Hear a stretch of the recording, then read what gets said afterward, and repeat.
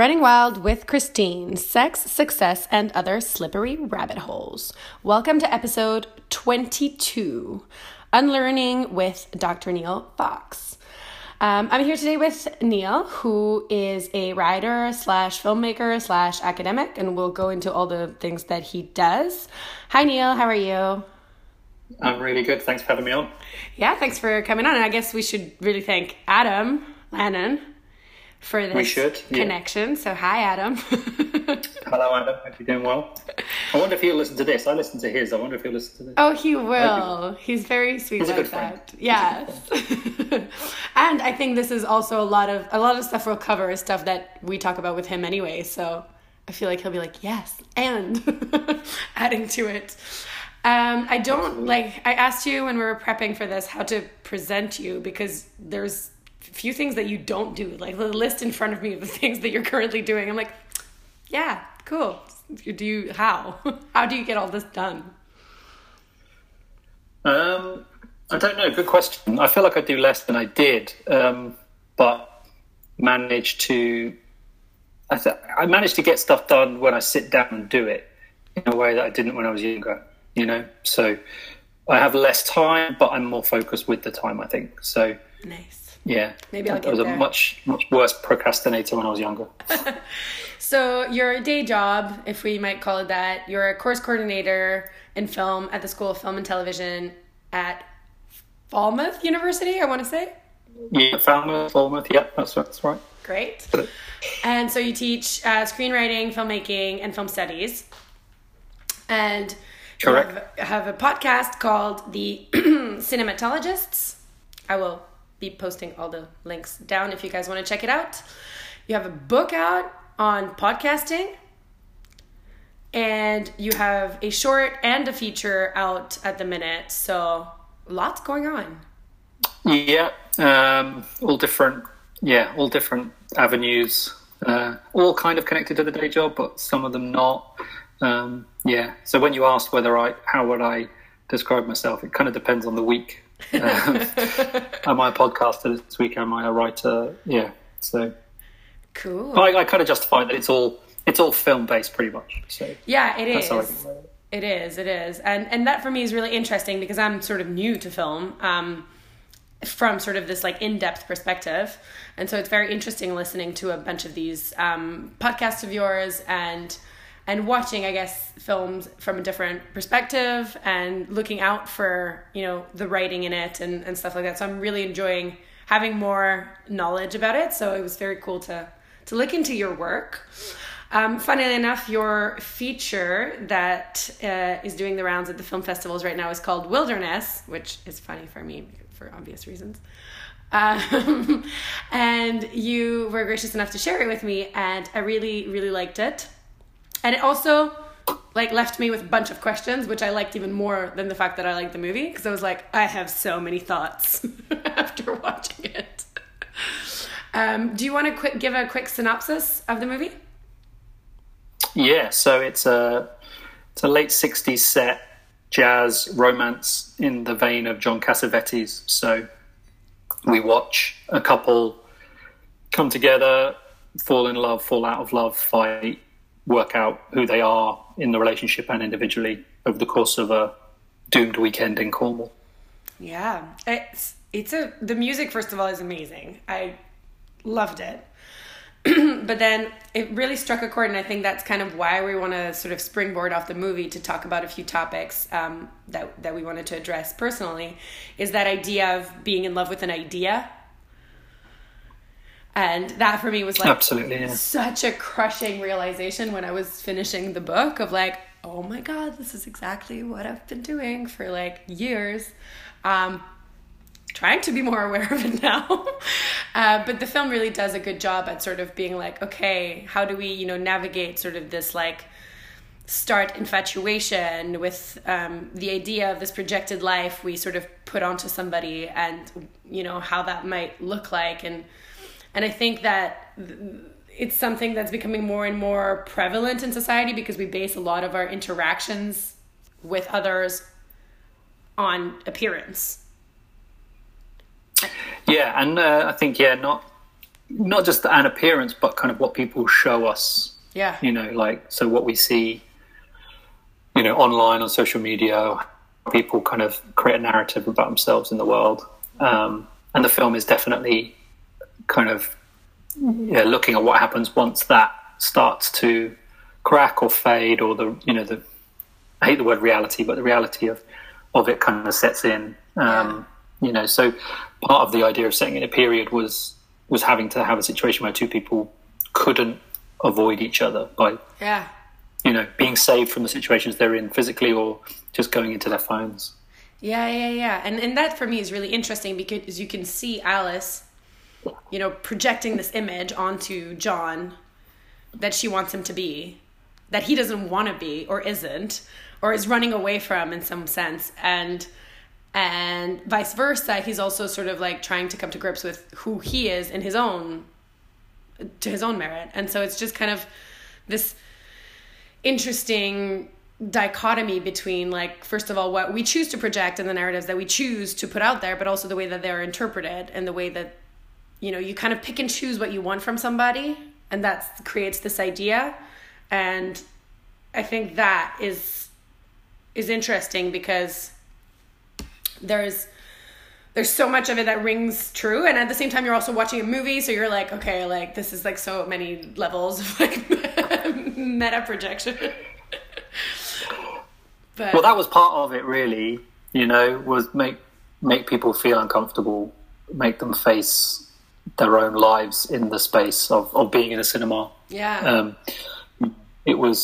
I watched, there's a John Cassavetes film called Opening Night, which I'd never seen. It was the only one of his I hadn't seen, and then it played it in a cinema in London, and I caught a screening of it, and it was just devastating. It was exhausting, and Gina Rowlands plays an actress kind of falling apart, as most characters in Cassavetes films do, but you really have to sit and watch someone kind of wrestle with themselves and with everyone around them. And it was just, and I realised that films kind of shy away from that a lot of the time now. There is a surface, there's an irony, there's something which, like sort of saying that meta kind of level to it, where you don't have to face up to how difficult it is to be in a relationship, or how difficult it is to be a human being. So that was the aim, was kind of, like make people uncomfortable. And it does that has been the response, your response is not uncommon. And I can totally see that, because her character is complex, and like you like her and hate her and like to hate her, but also get it like a lot of the time. And at some point she says to John, like, be an adult and live in your confusion. And I like wrote it down. I like paused the movie and I was like, that's right. Like this is the crux of, like, I don't like necessarily the term adult, like that's not the focus on it, but like that, yes, this is it. Like, just sit in it, just sit in this, stew in it. It's something that you're meant to feel. Do it. Well, he just wants to talk his way out of it constantly. He doesn't want to face the silence. He doesn't want to face that space. So he just talks and talks and talks, even though it's obvious that he should just shut up. And I think he's not helped by, her kind of complexity and contradictions, which are, kind of human ones. Her projections and her idea of herself and relationship are very confused. And he doesn't know what to do with it, and it's just two people who kind of think they know each other and think they can communicate, and then realize that they can't. And I think that's the biggest thing, and that's why you were like, oh, I think you like it, having read some of your book. And I was like, I did. but at I don't want to spoil the book, but at the end of it, he does come to a realization where the silence is needed. And that for me was really interesting, because you and I have been sort of talking about what we want to talk about on the podcast. And you said to me, like, oh, I feel like I should shut up and amplify others. And I was like, interesting. Do you want to say a bit more about that before I say what my reaction to that was? So obviously we mentioned Adam before. And obviously I listened to the episode that he was on, and I actually saw him I saw him for lunch before he recorded with you. So, we talked about you. Yeah, then he sort of said, "Oh, I mentioned you on the podcast," so I listened about that, and then we sort of, started talking, and then sort of talked about this, and it was like, part of me doesn't want to say as much anymore, which I know is kind of completely ridiculous, given that I'm a podcaster and I write and I put stuff out into the world on an incredibly regular basis. So what do I mean by that? But I guess, and I sort of said to you, I'm kind of going through a really strange period at the moment of kind of not being careful, but trying to think harder about what I say. Being conscious, yeah. Being more conscious, being more critical, being more aware of, the privilege of my voice, and as a kind of straight white man, and thinking about when it's appropriate to talk and that kind of thing, because I don't think it is always appropriate to talk. I think that we assume it is as white men, and it's always appropriate for us to say what we feel, but I don't think that's true. And particularly now, but always, I think it's a shift in that. So, but kind of speaking to you about this podcast and kind of your book and stuff, it was like, okay, there's, we could talk. Yeah, and that for me was really interesting, because I'm conflicted still, and we'll get into like the crux of the sort of the meaty bits of why I'm conflicted, but I get in the sense that, Adam and I were having a conversation about feminism and about women in film and about sort of his role as an ally or as a straight white man. But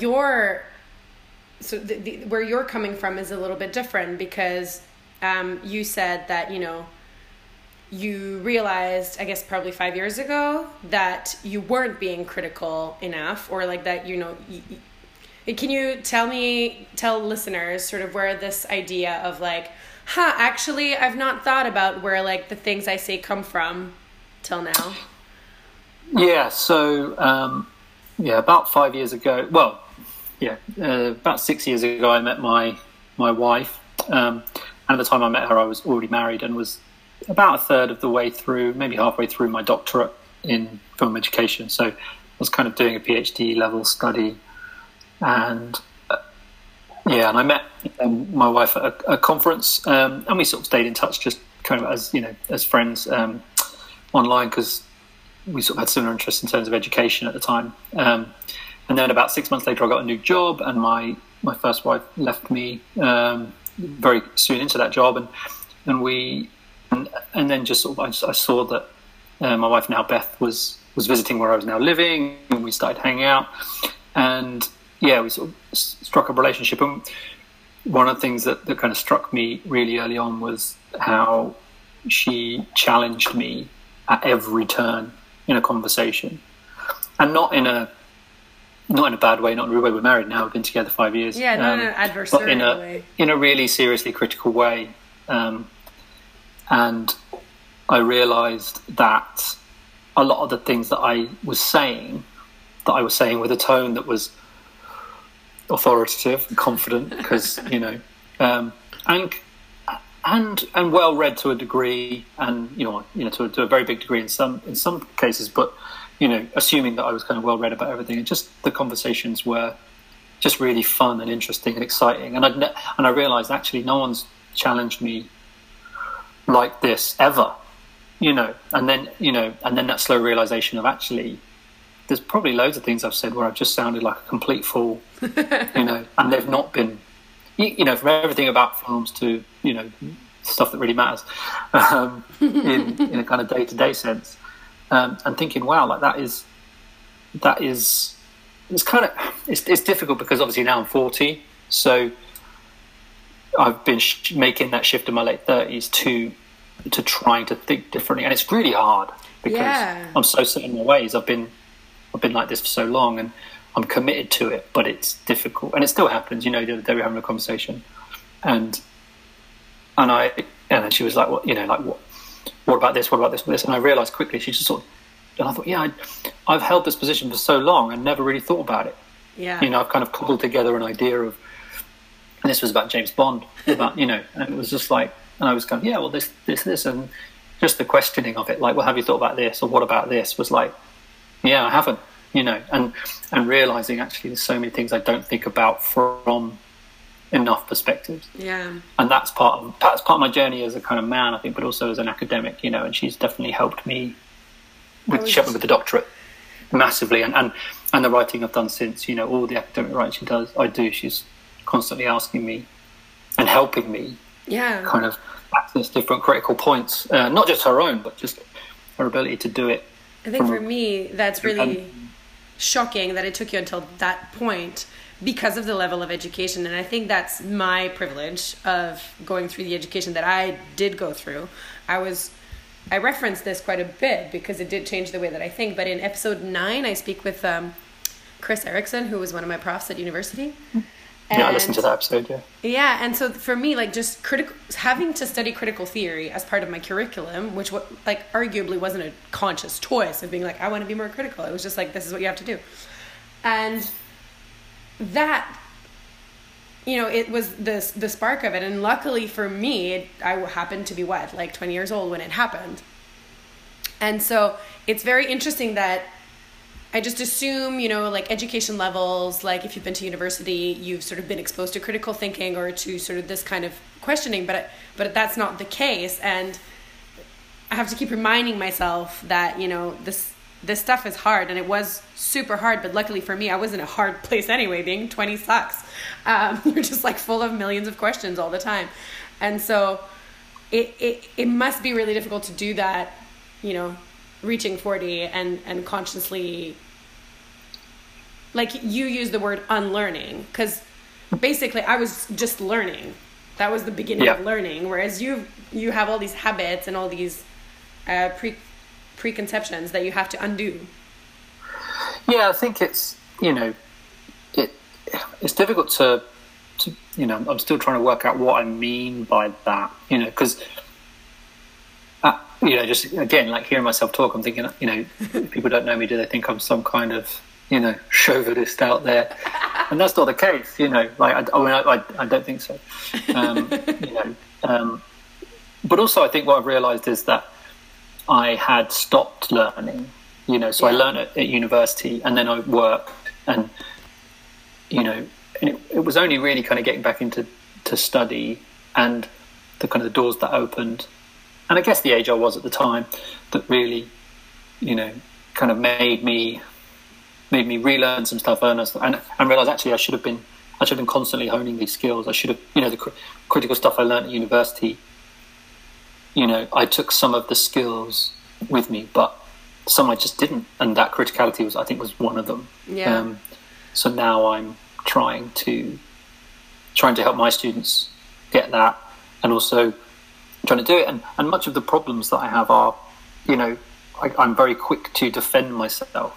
Yeah. And kind of feel attacked, because that's an armor that's built up, that kind of the armor of the white man. I'm right and stuff. And sort of say to my wife, I love the difficult conversations we have, because even in the moment I can be this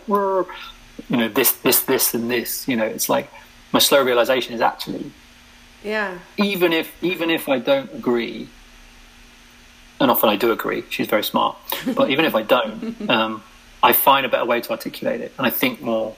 I'm challenged to think more rather than just have an instinctual idea and then move on.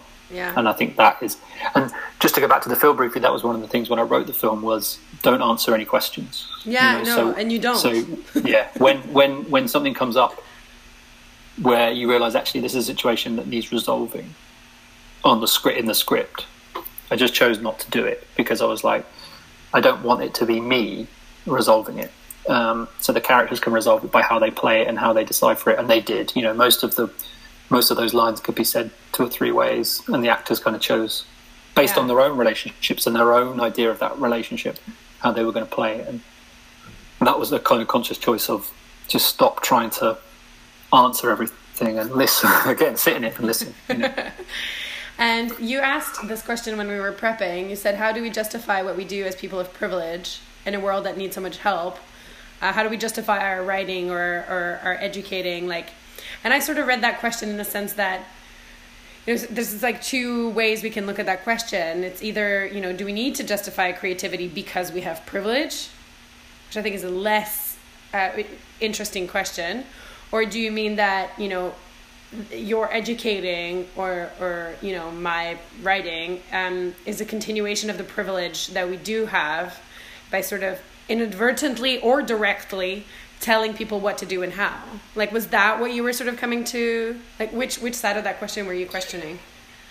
Both, really, I guess. Part of it is, seeing the world as horrible and difficult as it is. And I don't think I guess it's kind of, it's a question that I guess we should just ask ourselves when we're talking about it on podcast. So it's not like, but I think it's important to realize that privilege. And I think that there is absolutely a need and a kind of vital component to what we do as writers and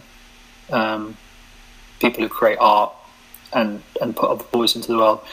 But I think it's important to realise what that is, or to us, and in a general sense of what. I know it sounds grand, but like, what good is it doing? Yeah.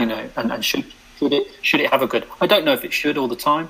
I'm certainly not going to be someone who decides that something is good or bad based on a kind of moral, kind of component to it. But again, I think it's kind of being conscious and not. I just don't want to slip back, and again, I've got a daughter now, so that kind of changes the way you think about age and time in a completely different way, and I realise that personally, I want to feel like there's something which is adding value to the world in a good, positive way, rather than just adding to the noise and avoiding, just avoiding the day-to-day difficulties but also trying to find joy. I think joy is a really important part of the world and part of daily life that's at the moment seems in really short supply.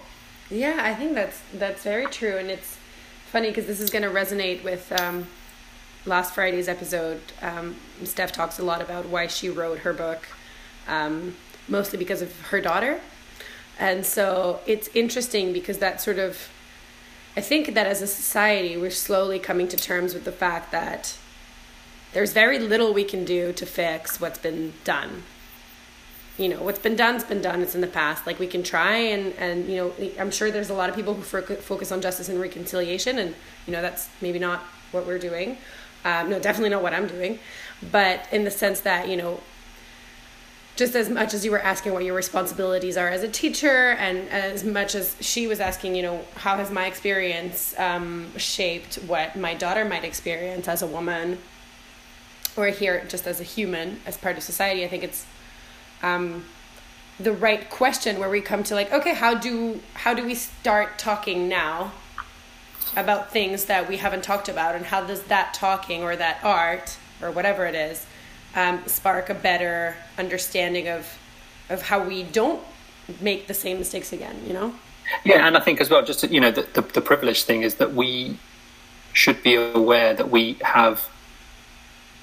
take up space, through a variety of privileges. We have the opportunity to take up space. So what do we do with that? And part of that is amplifying other voices and bringing other voices into that space that we've been given through luck as much as anything else, which includes talent and hard work and that stuff. But there's a lot of it that's down to circumstance, to lucky things, and that's not always going to be the case. Like, one of the things I said to you was, my desire to amplify kind of clashes against, I've been writing for 20, 25 years, and I still want to write, and I'm not going to stop. I can't stop doing things, but how do you so I still want things out in the world. Yeah, and I think, and that's sort of when I replied to you, because you were like, I feel like this isn't because we were talking about vulnerability, and you were like, I feel like this isn't my time to sort of have that me thing out there, and that, there are more important things. And I was like, yeah, but the creative space is not like a pie where there's only 5 pieces and it goes out to those 5 people. It might feel that way, but it isn't. There is room. There's way more room than we think for, like, more voices and more art and more things. Like, people watch the same shit over and over and over again because arguably there's not a lot of good stuff out there. So for me, just that realization of, like, you know, if you have time and space to reread or rewatch or revisit experiences, there's always, you know, space for new things. And that realization is, you know, I don't think the two are incompatible, essentially. I don't think that, you know, you can't... No, I like the pie analogy. I thought that was really great. Yeah, and I think, again, it goes back to kind of just being aware of, what do I want to say? How do I want to use that space? You know, that's something I definitely realized with my script writing, that kind of changed with the short film that I think you might have seen, or that I sent you, that then led to Wilderness. You know, that I consciously went into that, like, okay, what do I want to do? You know, what kind of writer do I want to be? What kind of stories do I want to tell? In a way that just isn't the same when you're 18, 19. It's like, I'm going to do this, you know. Yeah. Much less thought, you know, and realize a lot of the time that, you know, kind of writing characters, particularly female characters when I was younger, that were, you know, the kind of female characters that I would like to be in the world. But writing male characters, like men are in the world, you know, which is the same problem with male screenwriters, you know, time immemorial, really. We don't necessarily, when we're younger, write real female characters, because we've been told and taught and kind of conditioned to think that writing is a way of realizing things that are, you know, not in the real world, which is fine if you're going to do that across the board, but we don't. That's why so many things I think are badly written screenplays a lot of the time by men, and that's something I wanted to change, was, you know, make the characters equal in their humanity, I guess. Yeah. And for me, that was also why it was really interesting, and I think that, you know, this is coming back to all the things that you do are related. The book, the academic book that you did about the medium of podcasting, for me, that's really interesting, because that's something that I think about a lot, because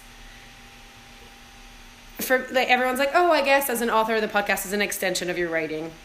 And I was like, I guess, yeah, sure. And I do use it to talk about the book and talk about other things. But for me, it's really interesting, this idea of coming out of...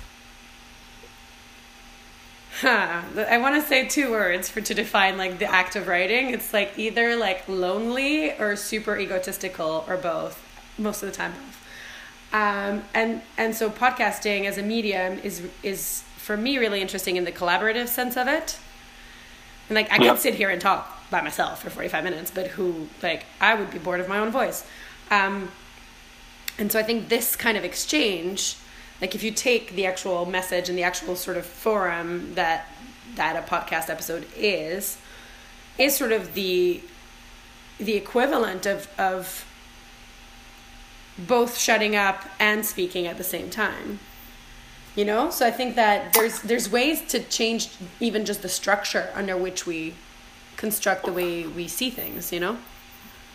Yeah, no, I agree with that. Yeah, so, I mean, the book that I co-edited with a couple of colleagues was a kind of collection of essays about podcasting, and we sort of tried to look at it in a number of different ways. And one of the things that which kind of came out of the process of thinking about it and kind of doing a podcast ourselves, is that it is a form of writing. Yeah. You know, even though it's not necessarily written down, you know, there is a kind of a literary feel to it. There's a writing process that goes on in the way that they're constructed and put together, even if they're not edited, you know. And we've not done a lot of prep here, but we've agreed the parameters. We know the way we're going to talk in the space. You know, we're putting on a voice in some sense, you know, in terms of kind of going through it and trying to, you know, carry themes and things like that. It's not just a rambling chat, although hopefully it appears natural and friendly. But I mean, because it could take us anywhere. Well, you know. It could literally take us anywhere, and a lot of them might be rambly, but yeah, there is a structure to it for sure. And the intimacy thing is really important as well. Yes. You know, that you are inviting people into a space where, you know, they are privy to a conversation. Hopefully they feel included in. And I think with the best and I hate the word best, but with the most. Let's see, I'm going to be really careful about what I say here. I'm not going to say the most or the best. With podcasts that kind of epitomise what the potential of the medium could be, let's say that. There is an intimacy where you are listening, so the listener is shutting up, but also there is a engagement with silence and speech that is really particular, and having read a lot of your book and listened to your podcast, I would never call it an extension, because I think that's, it's a way of continuing a conversation that the book starts. Yeah. And that's really exciting. And that was one of the reasons I wanted to do it as well. Because I do love podcasts, and it's listening to a couple. Listen to Adam's one first. I was like, it's an interesting space. Thank you. To do that, and it's not something that again, kind of outside my comfort zone, kind of adding more things into the already huge list of things I do. But I think it's important, I think it's important because you're a woman, in the sense of podcasting is a space which, like every other space, is predominantly male dominated, at least in terms of the podcasts that are often championed, which is sucky, but kind of par for the course. So, that's one of many considerations is despite how vulnerable and kind of a bit nervous I was about it, it's important to do those things rather than just because I would not hesitate to go on a film podcast hosted by a man. So let's engage with the space on its own terms, I guess is what I'm saying.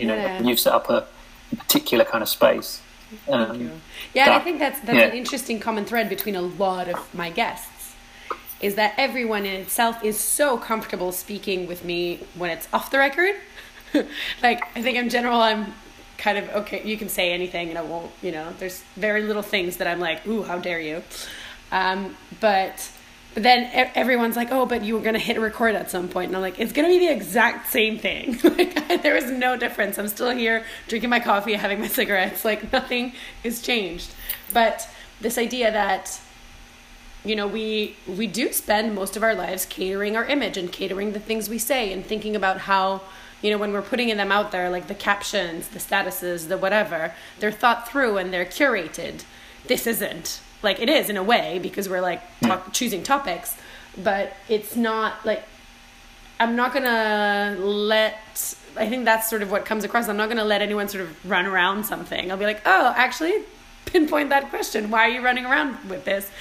Because that was the process that I went through with the book. And I think it's useful and healthy and we need it. I think podcasts are like books as well, in the sense that they're generally an experience that someone engages with on their own, in their own space, in a different way to something like radio. So most people listen to podcasts on headphones when they're walking the dog or running at the gym or in the car. It's rare for people to listen to podcasts in the same way they listen to radio. Radio goes into the air in a different way.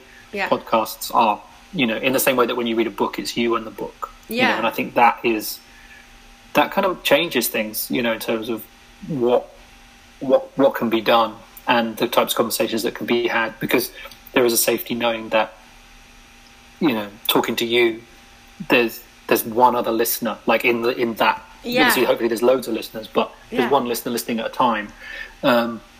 It's not playing it, it's not playing in a shop while people are getting their hair done.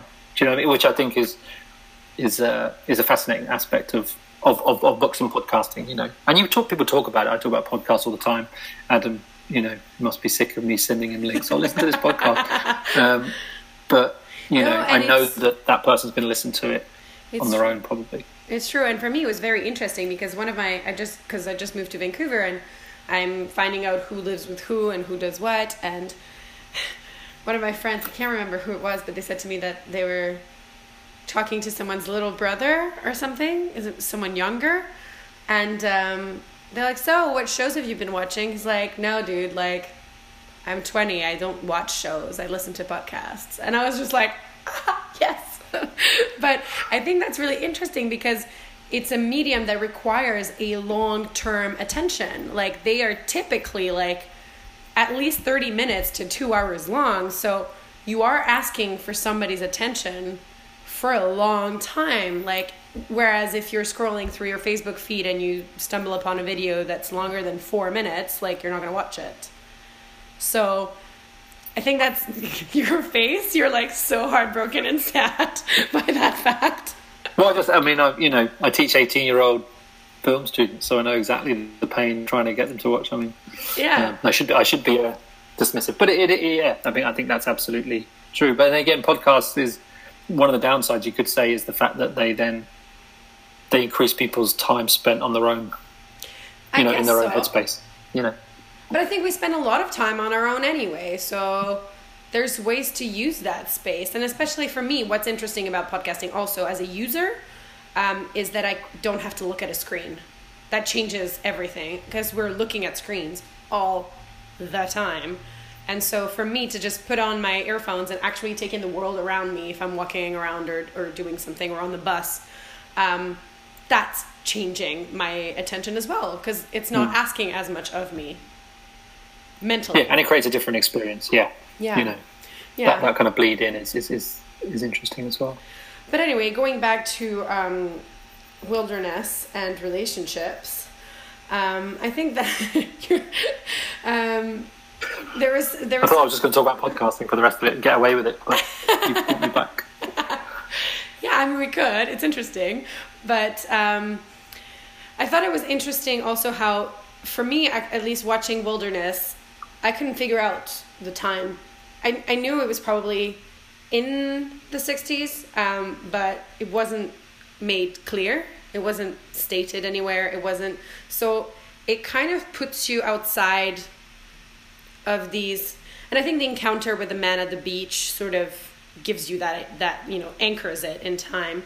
But, and touches on an interesting other topic completely from the rest of the movie. But the interesting space was, like you said, there's a lot of unsaid and a lot of unspoken. And so I feel like that, in the sense, was interesting for me as a writer because that's where you also let everyone make up their own story.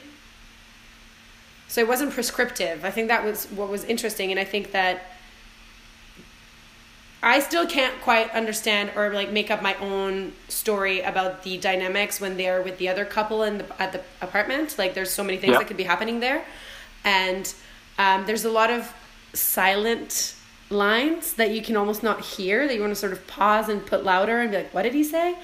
And I think that is a very good mirroring image as to the relationships that, anyway, I find myself in. I don't want to say that everyone has, because I'm not everyone, but of just like letting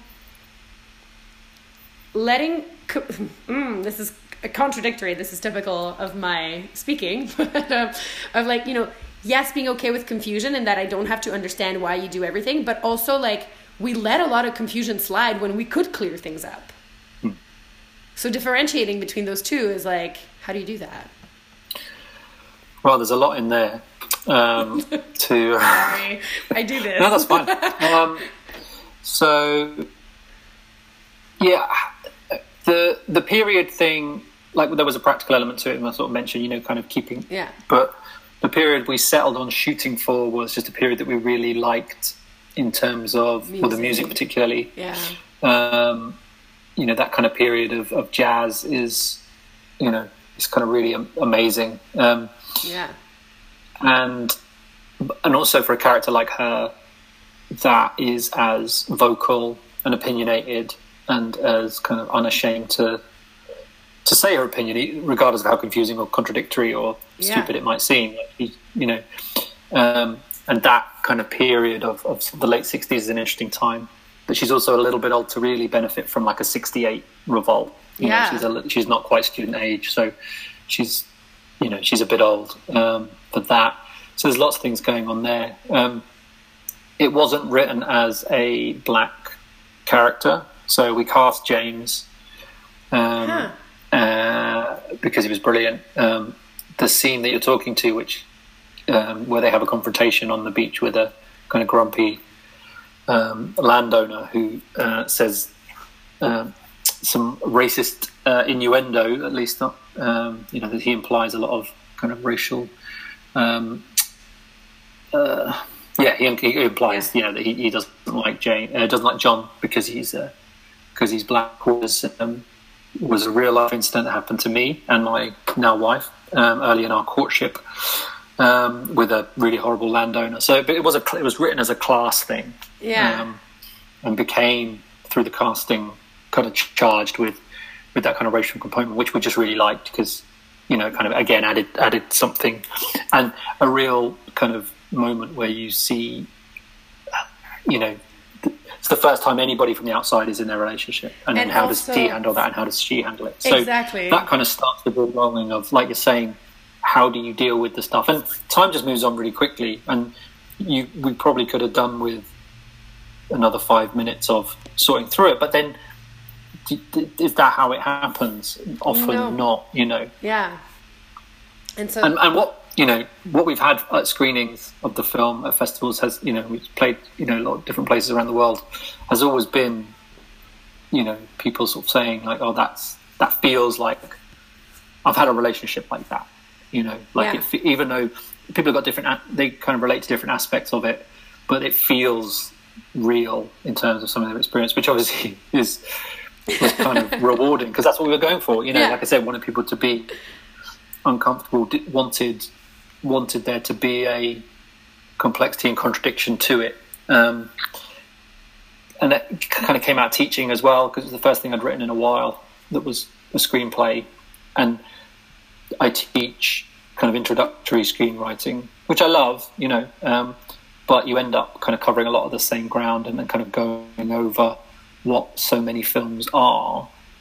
And I was really conscious that when I went back to make my first feature film, to not follow the things which so many films do, which, I didn't want it to be a 3-act narrative with a resolution, where they go on a journey together. I didn't want any of that stuff. So the structure is based around kind of jazz ideas of motifs and repetition and things like that, and kind of spiraling out from a starting idea and seeing if you can get back to it.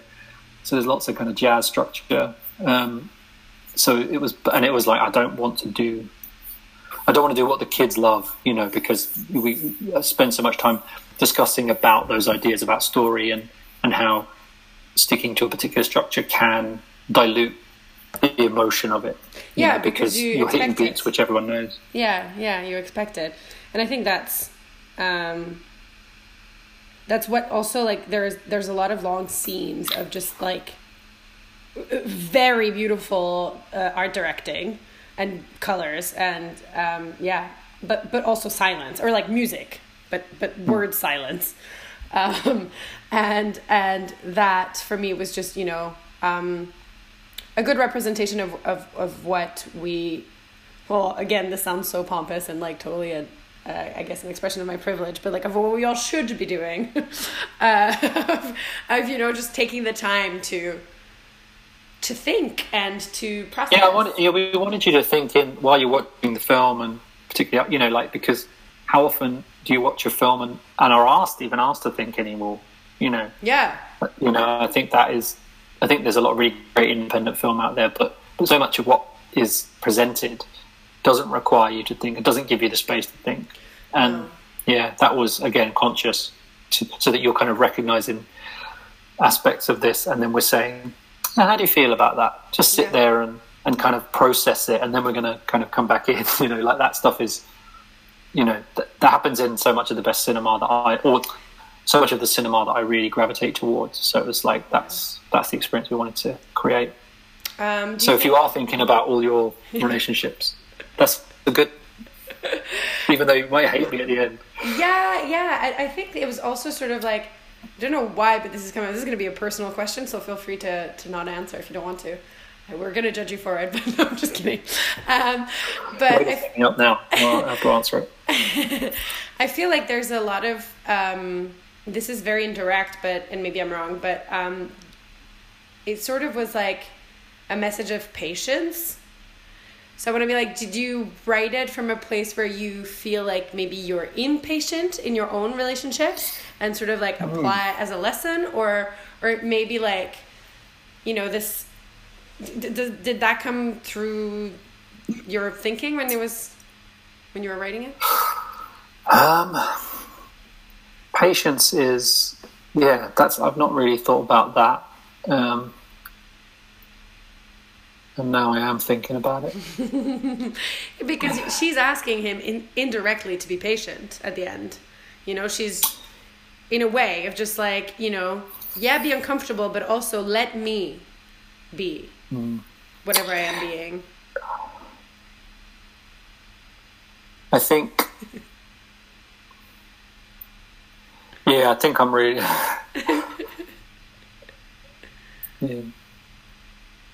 I've talked a lot about this film, but this has not come up. So this Yay! I'm glad I'm not asking. I mean, maybe it just has nothing to do with it. But for me personally, it felt that way because I know that I am impatient. And I think I'm really patient and chilled out in a lot of ways. But I do think that part of me is probably in John. You know, that unwillingness or that fear. It's probably a fear. It's not an unwillingness. You know, it comes across maybe as unwillingness, but it's a fear to let there be silence. You know, and I think that comes from experience of past relationships, of, you know, not wanting to just keep talking and keep saying things because then we're engaged together.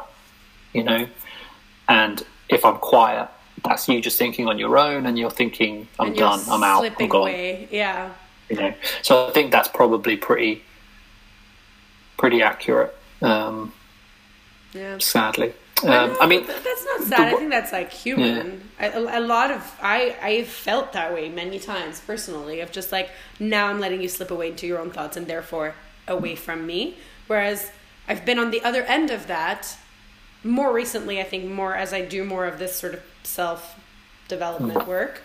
Of just being like, actually no, because I need silence sometimes. I need to process what I'm saying or what I'm thinking, and that isn't necessarily away from the situation, away from this conversation. It's actually towards it, but I just need the time.